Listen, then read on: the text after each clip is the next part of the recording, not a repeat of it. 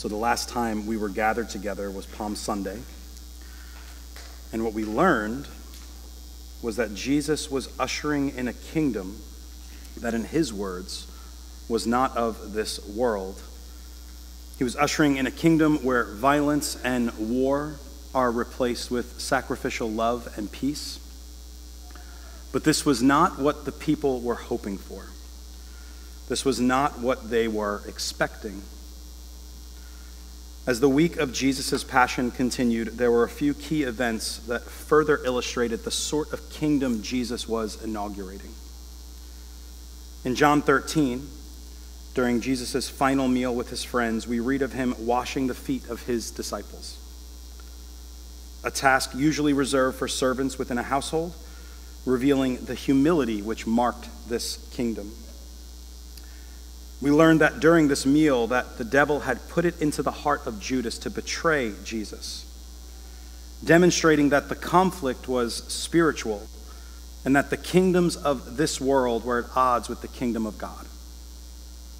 In John 13, verses 34 through 35, Jesus gave what he called a new commandment: to love one another in the same way he had loved them, a love that was to be demonstrated in just a few short hours. And then following what has been traditionally referred to as the high priestly prayer, Jesus is arrested. During that scene, Simon Peter took up arms to defend his friend, but Jesus rebuked him and told him to put your sword into its sheath. Shall I not drink the cup that the Father has given to me? As the events continue to unfold, we're introduced to a few more characters. Jesus is brought to both Annas and Caiaphas, who was the high priest that year. We're reminded that Caiaphas, not knowing what he was saying, argued that it would be expedient that one man should die for the people. We learn of Simon Peter's 3-time denial of Jesus, all occurring before the rooster crowed.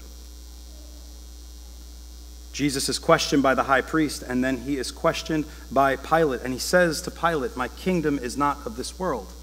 If my kingdom were of this world, my servants would have been fighting, that I may not be delivered over to the Jews. But my kingdom is not from this world." At this point, Pilate finds no fault in Jesus. In fact, it appears as though he really doesn't want anything to do with the events unfolding before him. But it is his job to keep the peace. Pilate makes one last effort to release him, appealing to the religious leaders' disdain for the zealots and their armed rebellions. But the people cry out for Barabbas to be released, a known insurrectionist and murderer. And the fate of Jesus is sealed. If you have your Bibles, turn with me to John 19. The passage will also be on the screen behind me. I really don't plan on keeping us here for too long tonight. There's just a few things I want to highlight for us as we remember the death of our Lord. And that's what Good Friday is. It's that day during Passion Week where we remember the death of our Lord, where verses like John 3:16 are put into action. John chapter 19, verses 1 through 8 says this: "Then Pilate took Jesus and flogged him, and the soldiers twisted together a crown of thorns and put it on his head and arrayed him in a purple robe. They came up to him saying, 'Hail, King of the Jews,' and struck him with their hands. Pilate went out again and said to them, 'See, I'm bringing him out to you that you may know that I find no guilt in him.' So Jesus came out, wearing the crown of thorns and the purple robe. Pilate said to them, 'Behold the man.' When the chief priests and the officers saw him, they cried out, 'Crucify him! Crucify him!'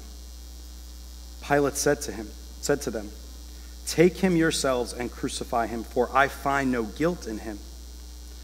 The Jews answered, 'We have a law, and according to that law, he ought to die because he has made himself the Son of God.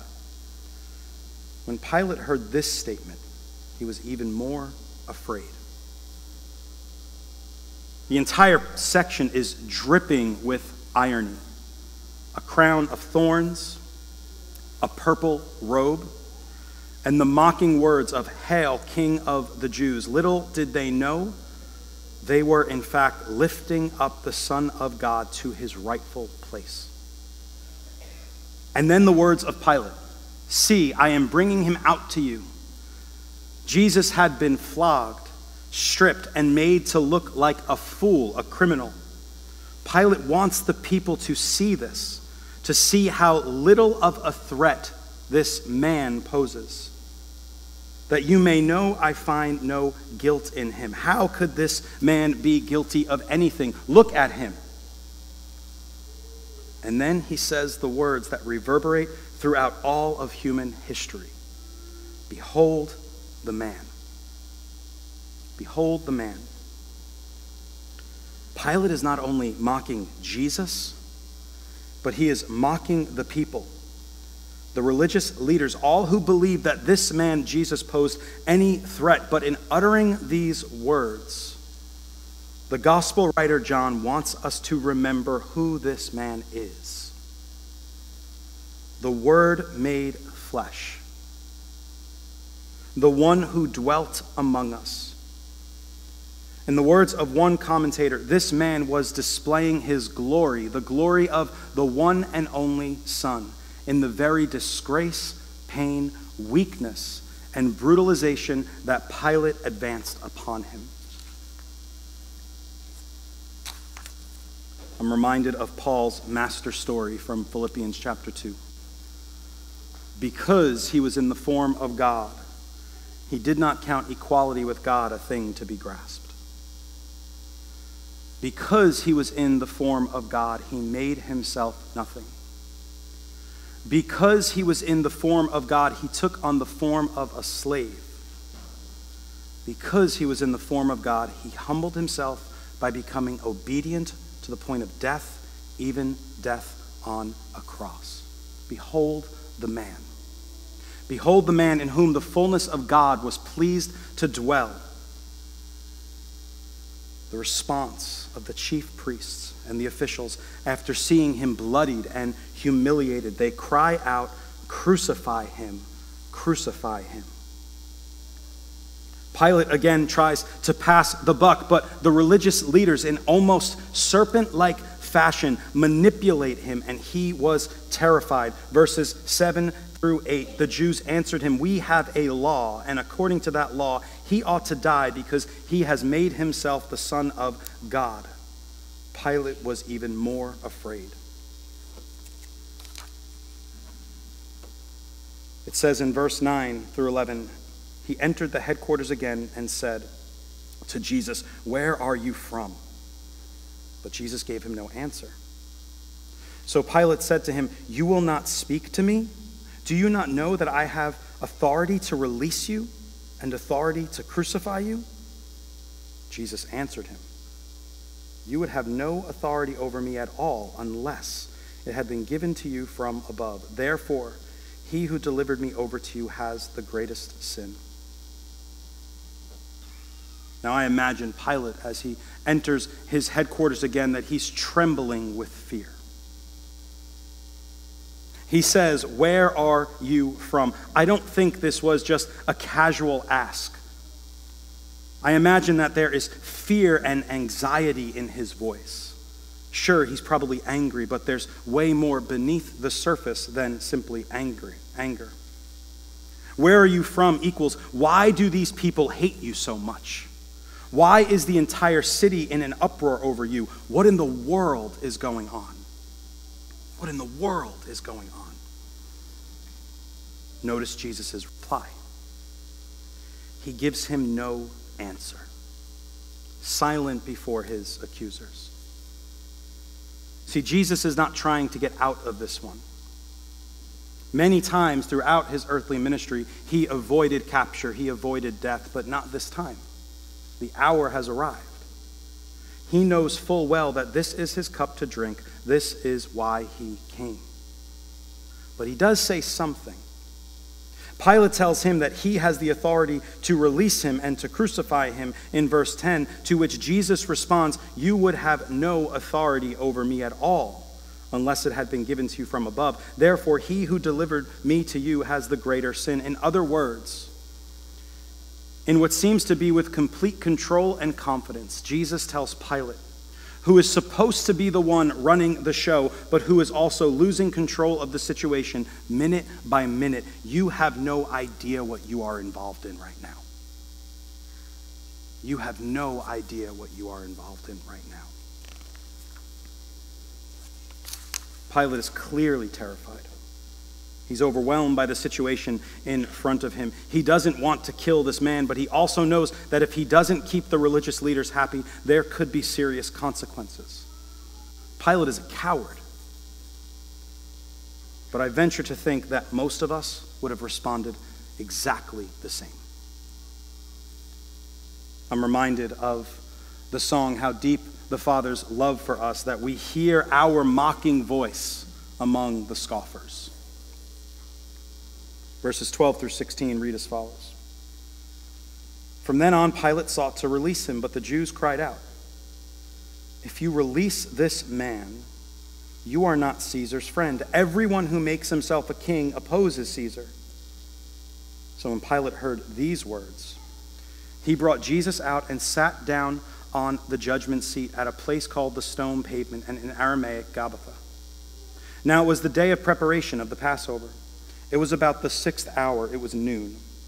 He said to the Jews, 'Behold your king.' They cried out, 'Away with him! Away with him! Crucify him!'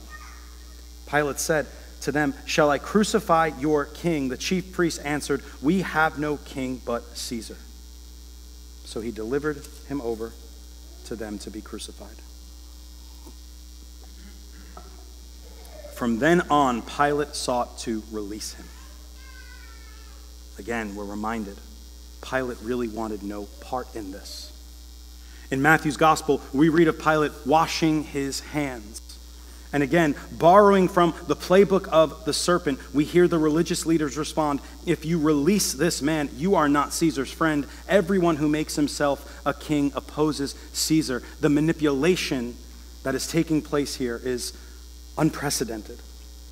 This was the nail in the coffin for Pilate. When his allegiance to Caesar was questioned, he felt he had no other choice. Upon hearing these words, he brought Jesus out. He sat down on the judgment seat. He said to them, "Behold your king." And it is their response that is probably the most gut-wrenching part of this entire scene, because it is in their response that we learn how deceived they had become, how deep the serpent had penetrated into their hearts. The Hebrew Scriptures, which the religious leaders knew inside and out, time after time after time, identifies God, Yahweh, as the only true king in Israel. Only true king in Israel. Knowing all of this to be true, they cried out, away with him, crucify him. We have no king but Caesar." Coming from the lips of the religious leaders who claimed Yahweh as their king, we have no king but Caesar. Right there in front of the God who called them out of Egypt, who rescued them from slavery, who kept them throughout all of their history, they turned their back on him. He came to his own, but his own did not receive him. What's the point? These religious leaders, these people who have devoted themselves to God, they chose a kingdom of their own making. A kingdom of security, a kingdom of peace, a kingdom of safety over the kingdom of God. And we can stand here all day in judgment of these religious leaders. But the question that we need to wrestle with as we meditate upon this horrific story is, where do our allegiances lie? Where do our allegiances lie? From the moment Jesus entered Jerusalem on a donkey, the crowds began to thin and the tension started to rise. His own disciples, the 12, denied him, betrayed him, and ultimately abandoned him as all but one stood with him at the foot of the cross. The other way around. Only one of his disciples stood with him at the foot of the cross. The question that John has been asking throughout the entirety of his gospel: what kind of king, what kind of Messiah are you looking for? Whom do you seek? What are you looking for? What are we looking for?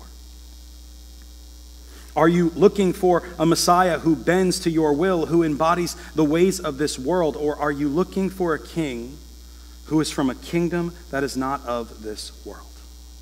One where self-giving love reigns and grace, faith, and forgiveness are our currency. The passage ends. So he delivered him over to them to be crucified. And that's the point.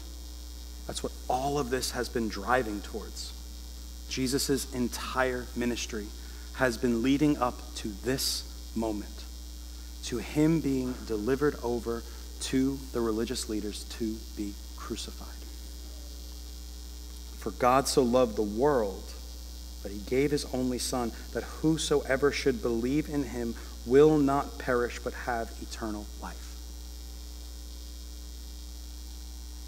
This is the King that we claim to give our allegiance to.